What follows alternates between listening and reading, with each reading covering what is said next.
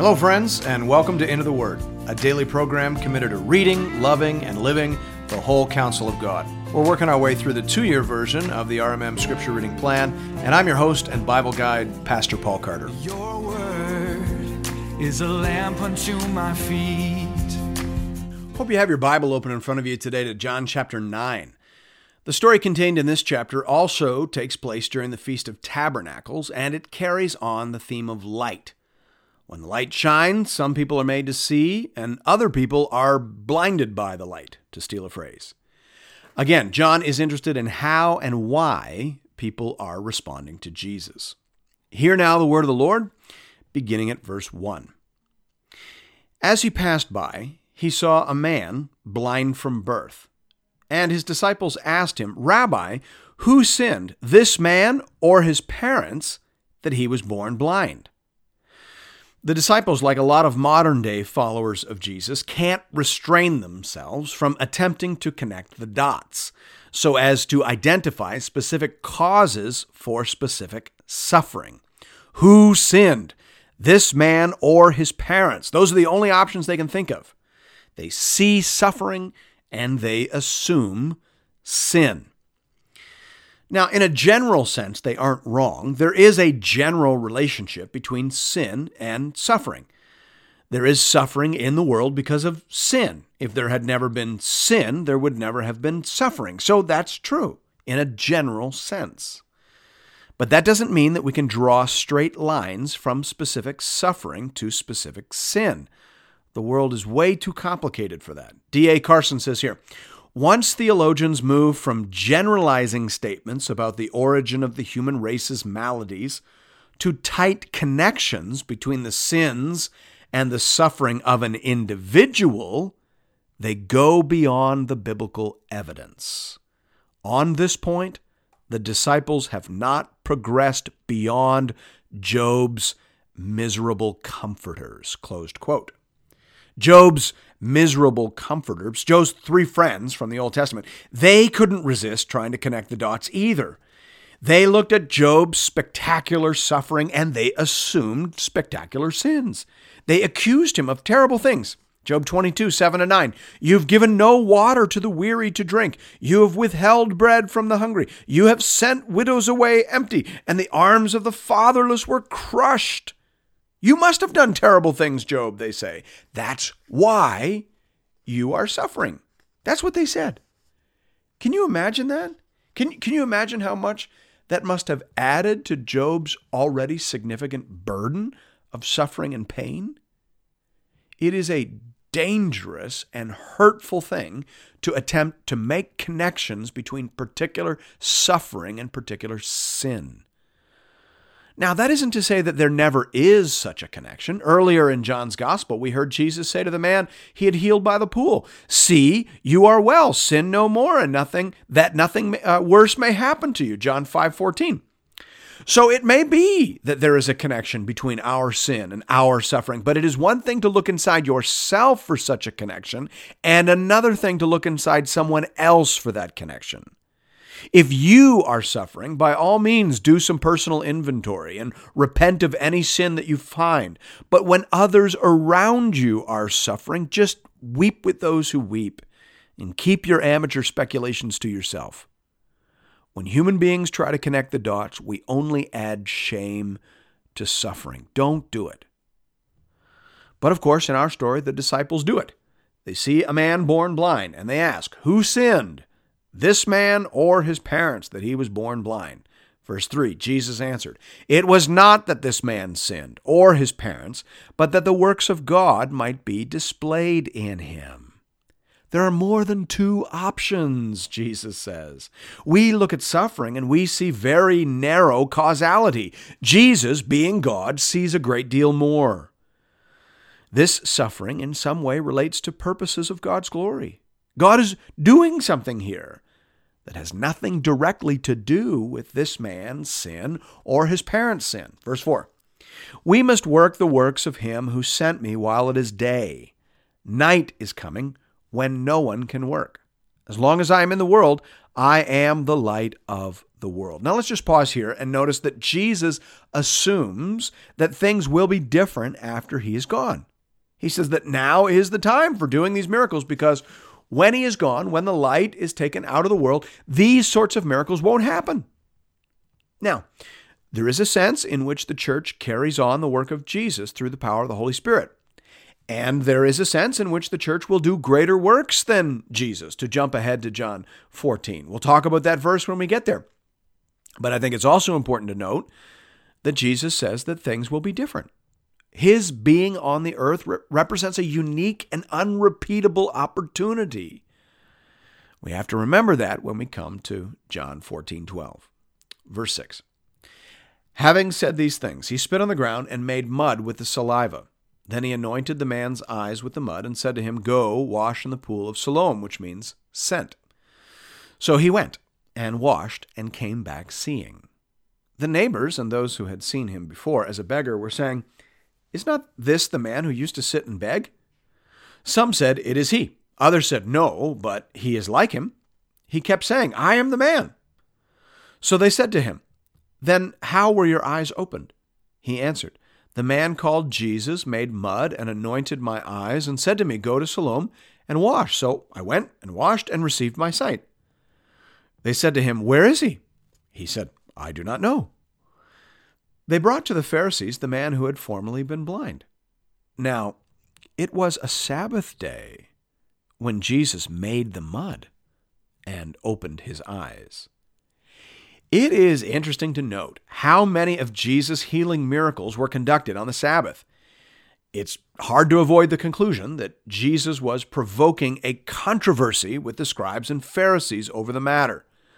Not only did he do the healing on the Sabbath, which they forbade, but he also did it in a particularly offensive way. He made a salve out of mud. That is precisely the sort of activity that was forbidden by the rabbis.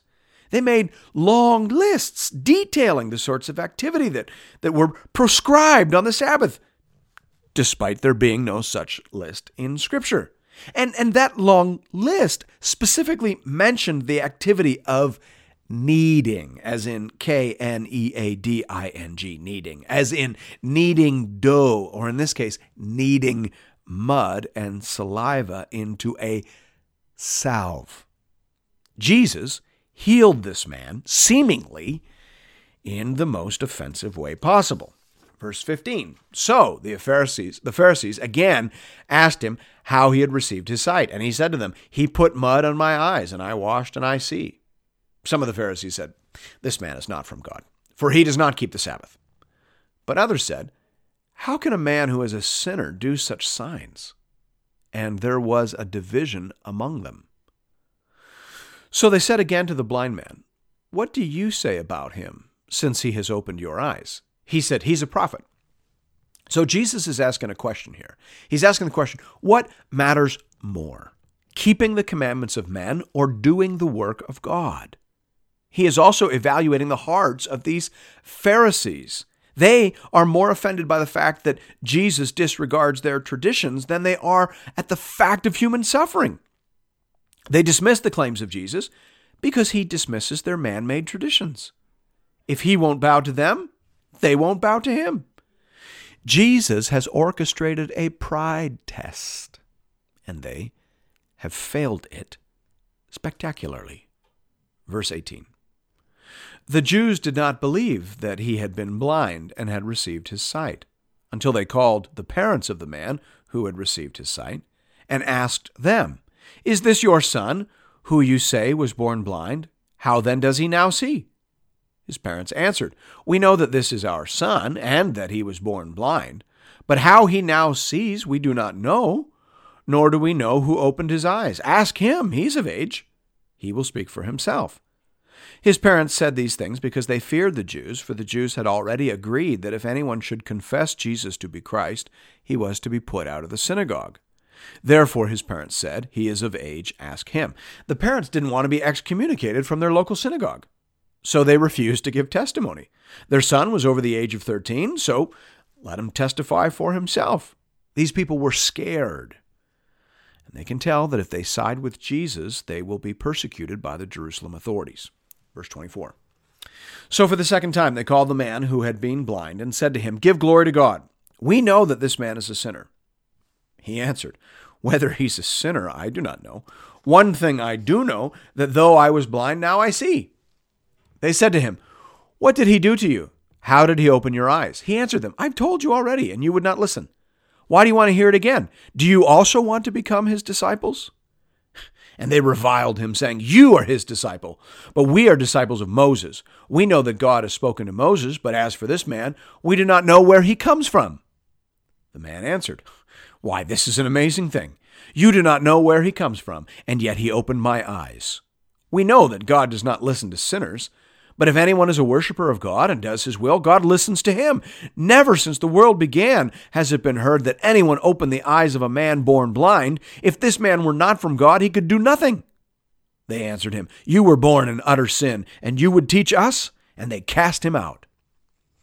Somewhere along the line, this man realized that the Pharisees were not truly interested in investigating this healing.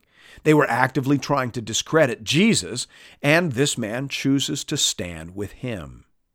And it resulted in him being cast out. He was excommunicated from his local synagogue for identifying openly with Jesus. And he would not be the last Jewish person to go through that experience. Verse 35. Jesus heard that they had cast him out, and having found him, he said, "Do you believe in the Son of Man?" He answered, "And who is he, sir, that I may believe in him?" Jesus said to him, "You have seen him, and it is he who is speaking to you." He said, "Lord, I believe," and he worshipped him. This man, of course, had never seen Jesus. He was sent by Jesus to wash, and when he opened his eyes, Jesus was gone. So Jesus comes and finds him. He wants to bring this man to fullness of faith. Being thankful for a healing is one thing. Putting your faith savingly in Jesus is quite another. But that's what happens in this exchange. Now, whether he understood that Jesus was God in the flesh, whether he was worshiping him in that sense, or just bowing down in faith, gratitude, and respect, isn't made clear. But John clearly presents this man as responding appropriately to the particular revelation that he received.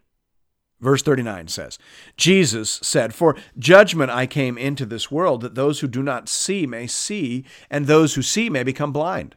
Some of the Pharisees near him heard these things and said to him, "Are we also blind?" Jesus said to them, "If you were blind, you would have no guilt. But now that you say, 'We see,' your guilt remains."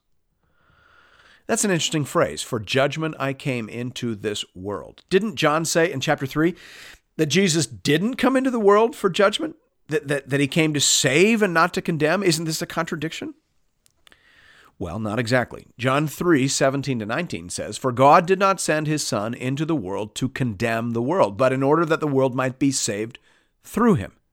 Whoever believes in him is not condemned, but whoever does not believe is condemned already, because he has not believed in the name of the only Son of God. And this is the judgment. The light has come into the world, and people love the darkness rather than the light, because their works were evil." So actually, that passage is saying exactly what this passage is saying.